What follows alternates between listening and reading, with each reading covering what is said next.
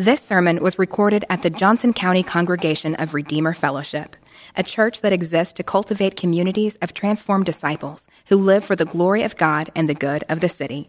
For more information, visit redeemerkansascity.org. Good morning. The scripture reading for this morning is Matthew chapter 7, verses 7 through 12, and can be found on page 812 in the Black Pew Bible.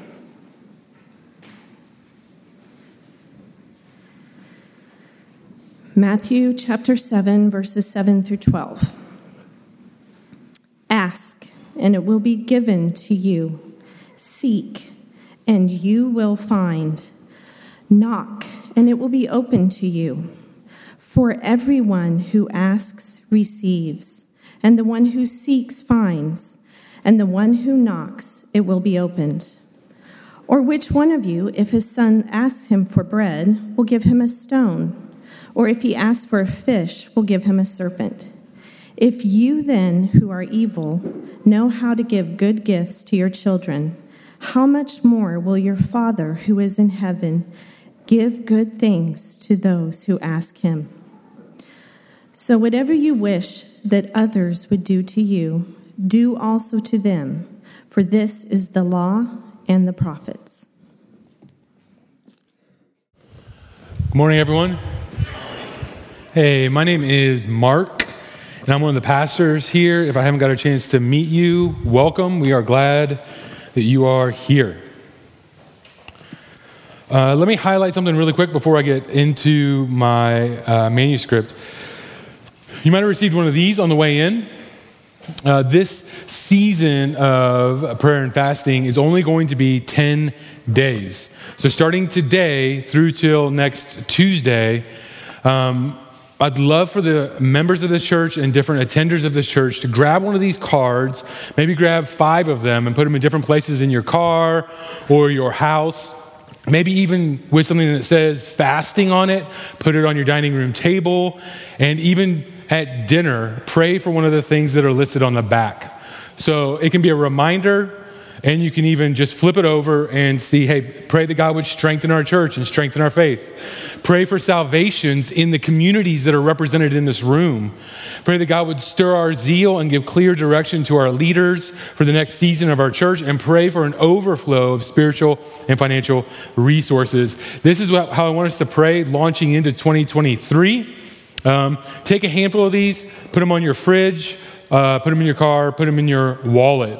And then just take a minute in the next 10 days, skip one meal, or just take a focused 15-minute chunk of your week and just pray for these things that are right on the back. Okay? I just want to highlight that because we only have 2 Sundays because this season is very short, 10 days. All right.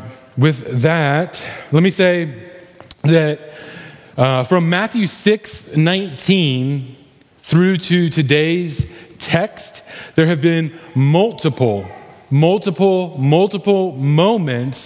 when we are invited through the words of Jesus to view God as a loving and generous and attentive Father. The argument structure that Jesus uses has a technical name. When Jesus says, your Father puts clothing on the flowers that is better than the richest and best clothes that human beings can come up with, right? When he says, your Father already provides for them, and he explains that you are of much more value to him than the flowers. So obviously, that's the point. You don't need to worry about clothes. Or when Jesus says, your Father feeds the birds and they don't even labor or toil or store up food, but he takes care of them and he feeds them. So obviously, you don't have to worry about food. You're much more valuable than the birds. The argument structure is from the lesser to the greater. It's called an a fortiori argument. And the way it works is really plain and simple. Let me illustrate it for you. If you come to me and ask me, hey, Mark, can I borrow your car? Can I borrow your car to take on a road trip? Can I borrow your car to take on a road trip across the country? And I say, sure. go for it. And then you come back to me weeks later after you've returned my vehicle safe and sound. You come back to me weeks later and you say, hey, do you think I could borrow a pencil? Is that okay? I know it's kind of, are you going to be all right with that? Can I borrow your lawnmower after you just borrowed my car to take across the country? That is a silly question. That's what we should be thinking here in these moments. We should be seeing the silliness of our own resistance to receive the goodness and kindness of a loving Father. That's the thrust of what Jesus is explaining. And friends, a car and a pencil are closer in value than you are with birds or flowers. Regarding the love of God, a car, a brand new fancy car, and a pencil have more in common than you do with the rest of creation. So the problem here isn't the facts. It isn't the explanation. The problem is that we tend not to believe Jesus. We know that we don't believe him because we think that God is stingy. We view him as a landlord or a tyrant, or we even have the gall to believe that we are kinder or more generous than he is.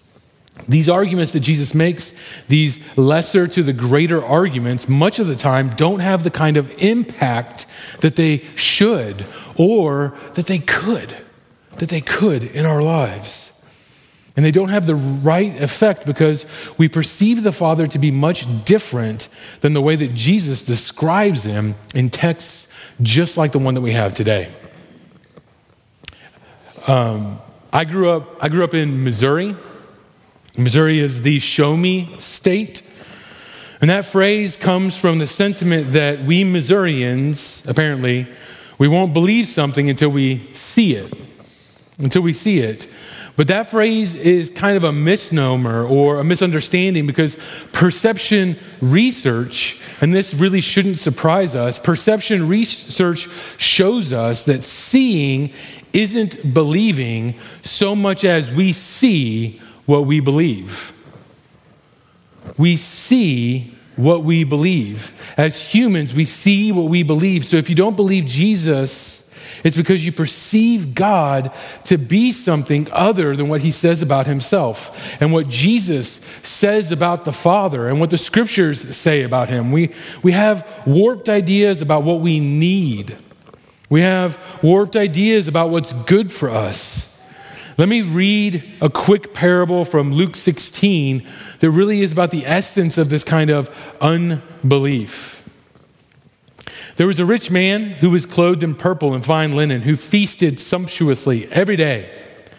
And at his gate was laid a poor man named Lazarus, covered with sores, who desired to be fed with all that fell from the rich man's table. Moreover, even the dogs came and licked his sores. The poor man died, and he was carried by the angels to Abraham's side. And the rich man also died, and he was buried in Hades. Being in torment, he lifted up his eyes and saw Abraham far off and Lazarus at his side. And he called out, "Father Abraham, have mercy on me and send Lazarus to dip the end of his finger in cool water to cool my tongue, for I am in anguish in this flame." But Abraham said, "Child, remember that you in your lifetime received your good things, and Lazarus in like manner bad things. But now he is comforted here, and you are in anguish. And besides all this, between us and you, a great chasm has been fixed, in order that those who would pass from here to you may not be able, and none may cross from there to us." And he said, "Then I beg you, Father, to send Lazarus to my father's house, for I have 5 brothers, so that he may warn them, lest they also come into this place of torment." But Abraham said, "They have Moses and the prophets, let them hear them." And he said, No, Father Abraham, but if someone goes to them from the dead, they will repent."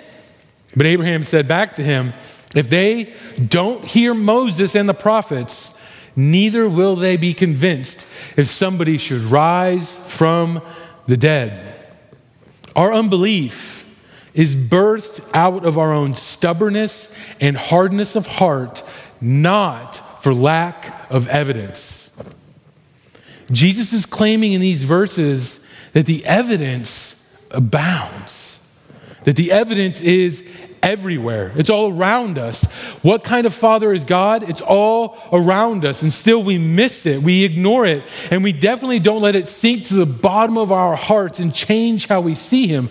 So I want to challenge our impulse to see God in the wrong way today. I want you to take a risk and challenge yourself this morning, right now, and ask yourself, how do I see? How do I perceive God? What is my perception of the Father? Do I see Him as loving? Do I see Him as generous? Do I see Him as an attentive Father?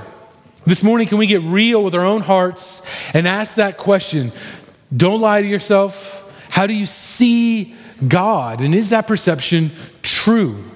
Because if we don't see Him as Jesus presents Him in these verses, then we have work to do. So would you bow your heads with me and let's pray. Heavenly Father, would you open our eyes to see you for who you truly are by the power of your Holy Spirit this morning? Heavenly Father, would you open our eyes to see you for who you truly are by the power of your Holy Spirit this morning? Heavenly Father, would you open our eyes and hearts this morning to get a glimpse of who you really are by the power of your Spirit? We long to have eyes that see rightly. So would you come do surgery? Would you come give us glasses? Would you come change our optics? Would you help us this morning by the power of your Spirit, I ask, in Jesus' name, amen. Hey, this section of the sermon can read a lot like just a list of kind of proverbs or sayings, but they're connected and they're cohesive. And this morning, I'm going to take sections of our text and focus on them individually. I'm going to start with verses 7 and 8, and then I'm going to move to 9 and 11, and then finally, we're going to finish our time by trying to absorb the golden rule. Verse 12. We're going to finish our time by trying to absorb Jesus' instruction in the golden rule. So first, let me read verses 7 and 8 again. Ask, and it will be given to you. Seek, and you will find. Knock, and it will be opened to you. For everyone who asks receives, and the one who seeks finds, and the one who knocks, it will be opened. Ask, seek, knock. Ask, seek, knock. Ask, seek, knock. We can stop right there and we can ask a couple questions first, because I know that you are busy. You're busy, I'm busy, Joe Biden is busy, and we're busy with all kinds of different things in our lives. But what are they? What are we frantic for? What are we hustling for? What do you labor and toil for? Why do you get up early and why do you stay up late? I want to point out that that's a natural disposition in the human soul to be asking and seeking and knocking somewhere already. We are constantly in a mode of pursuit. We constantly have our eyes down and we're running after fully resourced and fully funded pursuits in our lives already. Even the lazy person is a busy person, busy satisfying the desires that have captured his heart. And here Jesus makes a promise. Do you want to know God? Do you want to be in the kingdom of God? Do you want to know the excellencies of Christ more and deeper? Then this promise is directed to you this morning. I dare say that the issue is not with the responder. The problem isn't with the giver. The problem isn't with the door knocker. The problem, my problem, your problem is that we're captivated already. We're arrested, heart and soul, with what this life has to offer us. The problem is not that God doesn't open the door. The problem is that we are not interested in knocking. Or we're really busy knocking on other doors already. That's the overarching exhortation that I want to make about these first few verses. And I want us to start far enough back to truly be honest with ourselves. We don't have to tell lies in church. You see, this text is fascinating because of what it exposes in us. Let me ask it this way. When Jesus makes this kind of promise right here, what beef do you have with the promise? What beef do you have with his promise? When Jesus lays it out there, plain and simple, what kind of bristling resistance do you have in your heart? Jesus says, do you want it? Then ask. Do you want something? Then look for it. Do you need something from God? Then knock on his door. What kind of problem do we have with that promise? And I can think of three pretty easily. The first one is we tend to be so full that we just don't care. We don't care. The second one is that we can become bitter or cynical when we hear this promise. And the third one is that we ask for the wrong things. We can be perfectly happy to be distracted. We can be perfectly happy to be anesthetized. We're perfectly happy being lulled to sleep with the intoxicating lullabies of Netflix or our 401k or our financial portfolio or our families. Can we just start there as a church and be honest enough to admit that many times we don't care enough to ask or seek or knock. There are plenty of distractions in our lives that will light up the pleasure centers of our brains right here in our pockets. What do you need? What do you need from the living God anyways? What do you need from God that you can't get on Amazon? The first reason that we don't ask and seek and knock is because our appetites for true food and true drink have been spoiled by the sugary offerings of the world. So stop right now in your seats and think. Take a moment to exercise your imagination. If you could ask God for anything right now, what would it be? God offered that kind of opportunity to King Solomon, and he asked for wisdom. What kind of deep and rich and full reality do you want to see manifested and realized in your life that only God can orchestrate and architect and manifest? And I'm not talking about God being your genie. I'm not talking about a bigger pool or $1 million or whatever shallow or vapid things that the world can offer us.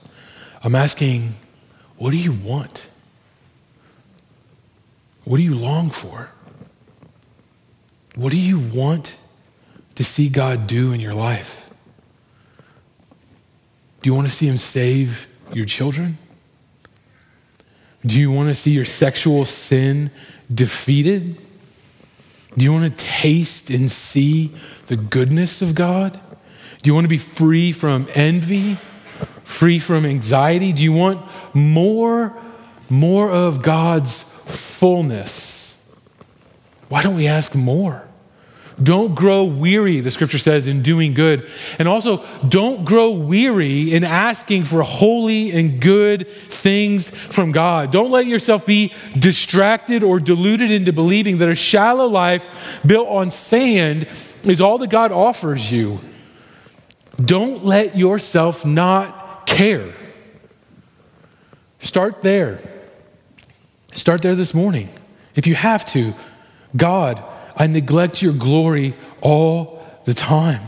I neglect you daily. I love my stuff more than I love you. I love my money more than I love you. Would you forgive me and grow my desire, grow my capacity to delight in you for all the glorious realities that you are? Would you help me want the right things? Would you wake up longings inside me for you, to enjoy you, to ask and seek and knock for more of what only you have to offer?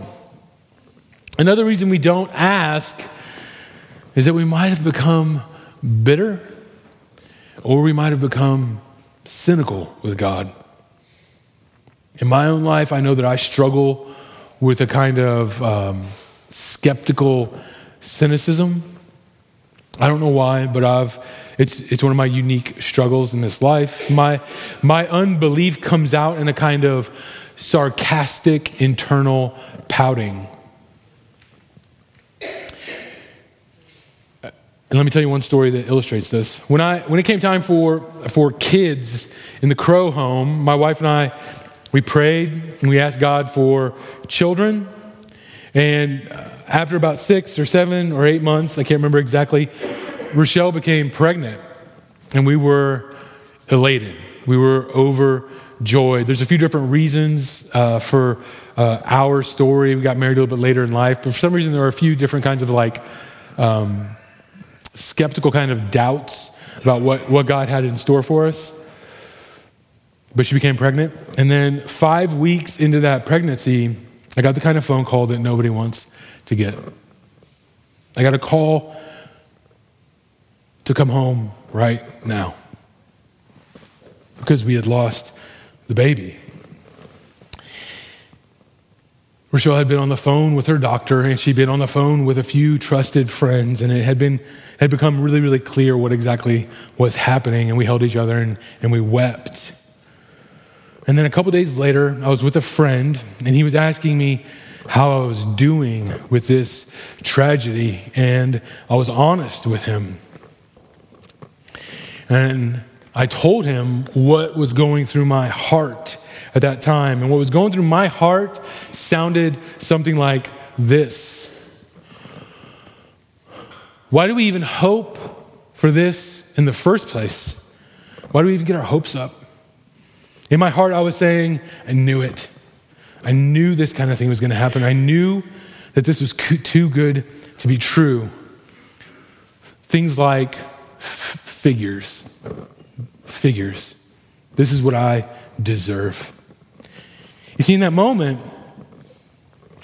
what was being exposed in my heart was a version of the gospel that I was believing that was not true. In my heart, I was believing that God gives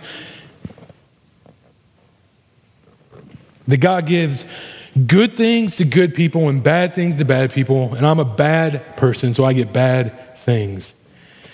I've committed too many ugly sins in my life, and I have too many ugly regrets, and that's why this happened. Why even try? Why even try? And that's an attitude that can hold us back from asking and seeking and knocking. Sometimes we don't knock and we don't ask and we don't seek because we're bitter or we're believing a lie. We are believing a lie and we think that God's like us. We think that he would use our desperation to get back at us. But that's not what this text says. Think for a second. Let your pastor give you permission to be super honest right now. Think about the places that you fail as a parent, that you fail as a father or a mother. Think about the places that you fail as a friend. Think about the really dark days when you know that you were just ugly or mean to your kids, or you were irritated with your children. God doesn't have those kind of days. He doesn't. He isn't like you, and he isn't like me in that way. We yell, or we see our kids as an inconvenience or a problem or a cross to bear, which they aren't. They are a blessing straight from the hand of God to you. But God's not like us. He isn't counting up all your sins and deciding how much love he he will or won't give you.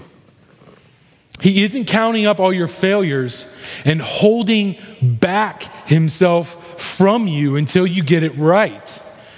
I understand the dynamics of cynicism and how they work. It pretends to be a defense against loss or disappointment, but it's an impoverished and untrue way to relate to your Heavenly Father because He loves you. He loves you.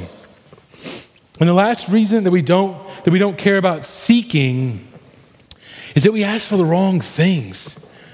See, God either says no when we ask for something, or He says yes, or He says not right now. If you don't get what you're seeking, it's because He doesn't want you to have it, at least not right now or not in this way.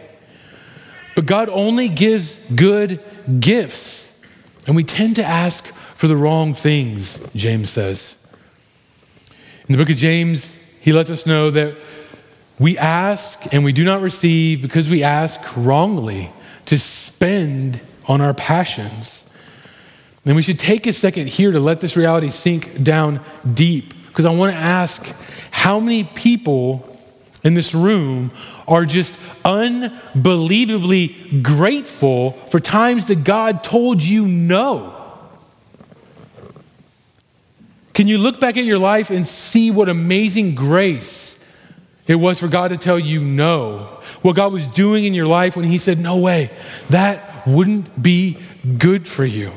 Good fathers know when to say no, and God's no different. So ask, seek, knock, because God's doing His work in the midst of your asking, and in the midst of your seeking, and in the midst of your longing and knocking. And He promises to give good gifts, and often we don't understand what's truly good for us.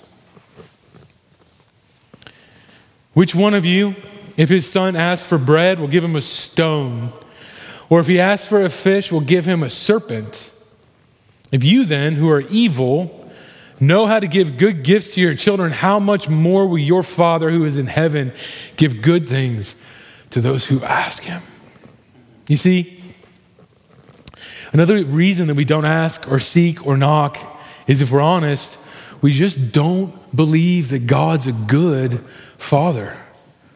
And that's the only point that I want to make out of these verses. I want to ask, how do you see God? Because this text will help you understand how you see Him if you aren't already aware. This text ministers to my soul often. I struggle deeply with believing this. I don't know why, but I have to rehearse these verses to myself often. They are a constant encouragement to me. Christmas wasn't very far away, so let me take a Christmas illustration this morning. How many of you had an aunt or an uncle growing up, or maybe this was your own parents, I don't know, but someone gave you a gift regularly during Christmas, and you would gear up for Christmas. You gear up for Christmas morning, you'd be stoked, full of anticipation. You'd stack all the presents you were going to open right in front, and then you'd pick up one from Aunt Thelma or Gertrude, and you'd rip it open only to find again she gave you black dress socks. Another pair. Thanks, Aunt Thelma. Now, there's nothing wrong with black dress socks. But for most young boys, dress socks and the word gift don't exist in the same universe. And for some reason in my life, I have this deep impulse to believe that God only gives necessary things. He only gives practical gifts. He doesn't give fun gifts. Deep in me, there's this assumption that God doesn't really enjoy seeing me enjoy the gifts that He gives me in this life. Like God only gives medicine. He never gives candy. Or God only gives vegetables. He never ever gives dessert. But that is not a biblical picture. Isaiah 55 says, "Ho, everyone who thirsts, come to the waters. And you who have no money, come, buy and eat. Buy wine, buy milk without money and without cost. Those are rich, delicious realities. He says, why do you spend money for what is not bread, or your wages for what does not satisfy? Listen carefully to me and eat what is good, because he's the one that has it. And delight yourself in abundance. Abundance does not sound like holding your nose and choking down some kale. Psalm 63 says, my soul is satisfied with marrow and fatness, and my mouth offers praise with joyful lips. Fat is flavor. Marrow is richness. Rich, like chocolate is rich. This is the tastiest of tasty food being offered to us over and over and over again. The scripture talks about the abundant and delicious food that God alone can give you. Clean, cold water to those that are dying of thirst. Delicious food to those that are starving to death. And that's hard for us to believe. It's hard for us to accept, but that's how good he is. Jesus, again, is using the same kind of argument structure that I highlighted at the beginning. If you are evil and you still know how to give good gifts to your kids, then how much more does God know how to do this? How much? How much do we believe that? Parents, how many of you nailed it? How many of you just crushed it out of the park at Christmas? You just knew what would make your kids lose their minds, right? What would make them make one of those viral YouTube videos where kids like pass out or something because they got a pony or a skateboard. That's always our goal as gift givers. Well, think about how that applies to this text. You know how to find the kind of gift that your kids just lose it over. How much higher and smarter and more creative is God than you are? Yes. You see, the problem isn't with the gifts he gives. The issue is that we want the wrong things. We want measly, worldly gifts that don't last or that are shallow or fleeting, but God's interested in transforming us. God's interested in giving you the kind of gifts that only someone as good as God would give you. He's way better at the gift game than we are. The hard part is believing that and then aligning our hearts with that truth. Listen, God doesn't play tricks on you. He doesn't treat us like a mean, abusive father might. He doesn't. If you ask him for something good, he isn't going to trick you and give you a snake and let it bite you and then laugh at your pain or delight in your misery. No, he doesn't. God does give us difficult roads to walk down. But the point of this text is that if we only see the challenges of our life as stones or serpents, then we're looking at it from the wrong perspective. Read, spend time and go and read about saints in the history of the church that have suffered greatly. Read about great godly men, great godly women that have suffered pains and abuses that are completely unintelligible for people in the modern West. And read about their attitudes towards suffering and hardship. They know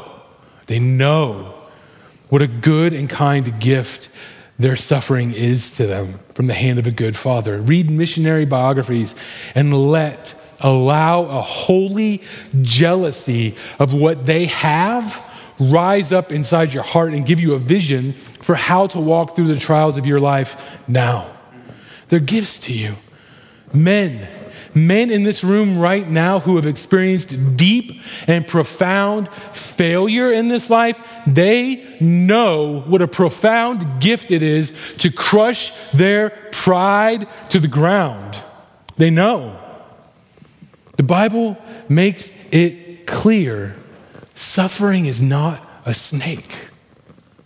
Luxury is much more dangerous than suffering for the Christian life. The exhortation here is to allow your perception to be shaped by changing what you believe. If you see God as a tyrant or a trickster, could it be that you reject a biblical picture of man? Do you start with a presupposition that mankind is basically good instead of evil? If you have a hard time with seeing God as a good father, I appeal to you to get a clear picture. I appeal to you to get your eyes checked. You need the spectacles, the glasses of the scriptures to correct the issues with your vision so that you can see rightly, so that you can see God rightly, so you can see yourself rightly. And once you see that, you begin to little by little understand just how good of a good father God truly is. Try practicing this, even in our church, in real time. Find an older, godly person in our church, someone that you respect or someone that looks like someone that you want to emulate, and ask them to tell you about God's goodness in suffering. Ask an older man or an older woman in this church, just walk up to them and say it. Say, tell me about how God was good to you when you suffered. Ask them how God was loving them in the midst of pain or a hard season in their life. They won't let you down. They won't let you down. I am sure of it. Ask them if their pain or suffering taught them something beautiful about who God is and just the lengths that he will go to capture their hearts. If you ask for bread or if you ask for fish, God is not interested in giving you stones or snakes, but he will give you something that's even better than what you're asking for. That's the promise. Ask, seek, knock. You might not get exactly what you're asking for, but you will always get something good for you. We ask for far too little, and God's grace to us is that he gives much, much more than we could hope or imagine. Lastly, for this morning, whatever you wish that others would do to you, do also to them. For this is the law and the prophets. I want this to function as our main application today. So I want to ask a request of everyone in this room. I want to ask, can you think of some sort of reality in your life that is challenging for you right now? Can you think of a relationship that is really challenging for you in your life? And I want us to apply this text, which means we need to think of an area of difficulty or challenge or tension in our lives. I want you to use your imagination. I want you to put it to work and think of a relationship that you can apply the golden rule to. I want you to think of a place where it would really cost and it would be challenging to practice it, where you hit a bristling resistance in your heart to the idea of applying the words of Jesus. Perhaps you haven't talked to your neighbor after you got into a boundary dispute over your lawn. Maybe you haven't spoken with your mother or father or brother or sister or a brother or sister in the church for a long time because there was a falling out. Maybe you have a relationship that has been strained in your life and it's actually because you're the one that's been wronged. And I just want us to imagine what it would take and what it would sound like to obey the words of Jesus in that particular challenging instance. This reminds me of another place in the Sermon on the Mount in Matthew 5 where Jesus says, you've heard that it was said, you shall love your neighbor and hate your enemy. But I say to you, love your enemies and pray for those who persecute you so that you may be sons of your Father who is in heaven. For he makes the sun rise on the evil and the good and sends rain on the just and the unjust alike. For if you love those who love you, what reward do you have? Do not even the tax collectors do the same? And if you greet only your brothers, what more are you doing than others? Do not even the Gentiles do the same? You therefore must be perfect as your heavenly Father is perfect. So whatever you wish someone would do for you, do also for them and to them. But if you do this only for people who love you, what reward do you have? Do it for those who treat you poorly. Do it for people who are even in the wrong. Try to find a fractured relationship and maybe gulp and swallow a little pride and take the first step towards reconciliation. Find a situation where it stings just a little bit, and try to apply Jesus' words, and then trust him enough to get you through it. The only way to do this is by understanding the reason that we don't want to. You see, your ability and proficiency at applying the golden rule, at applying the instructions of Jesus from this text, has way more to do with you and God than it does with you and that other person. Jesus says it elsewhere that the greatest commandment is this: love the Lord your God with all your heart, mind, soul, and strength, and love your neighbor as yourself. It's the only way to do it. It's only possible to love others this way if we first are loving God this way. And the hang-ups, the obstacles in your heart, the resistance and the pressure that you hit when you try to apply this scripture, the things inside you and the excuses that you make so that you don't have to apply this scripture, those excuses are issues that exist between you and God way more than you and whoever. So take that opportunity to lean on your Heavenly Father even more than you have in the past. What is your attitude? What is my attitude about trying to love someone difficult in my life say about what I believe about God as my Father?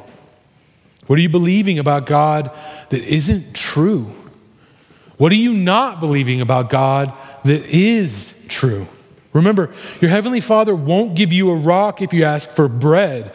Things might not go exactly as you hoped they would. That's definitely a risk. But he promises he'll never leave you or forsake you. He promises that he's up to something. And when you lean on this kind of Father, it is never a risk. Never.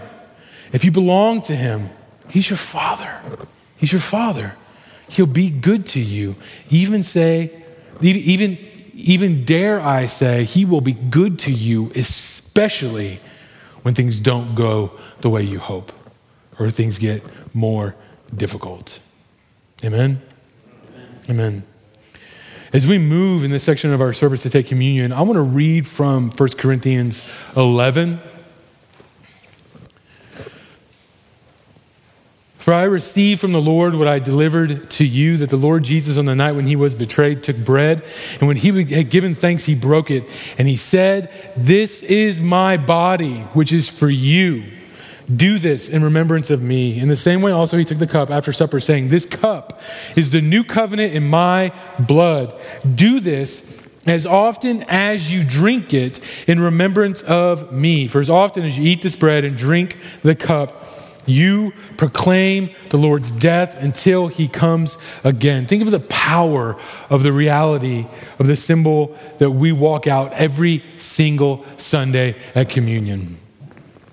The cross of Christ, his crushed body and his shed blood, is the ultimate lesser to the greater argument in the scriptures. We sang it today. If God did not spare his own son, then what is he holding out on us for? What won't he give us? If you believe that this morning, you're a Christian. We invite you to take communion. The way we do that here is we break a piece of bread off and we dip it into a cup. The stoneware cups are wine and the glassware is juice. We'll have stations in the front. We'll have a station in the balcony. And then we'll also have a station to my left that is gluten-free and single serve, where we have juice and a wafer kind of nested into cups. We also have prayer ministers who would love to pray for anybody about anything, anytime, that are always here at the end of the service underneath the stained glass window over here to my left.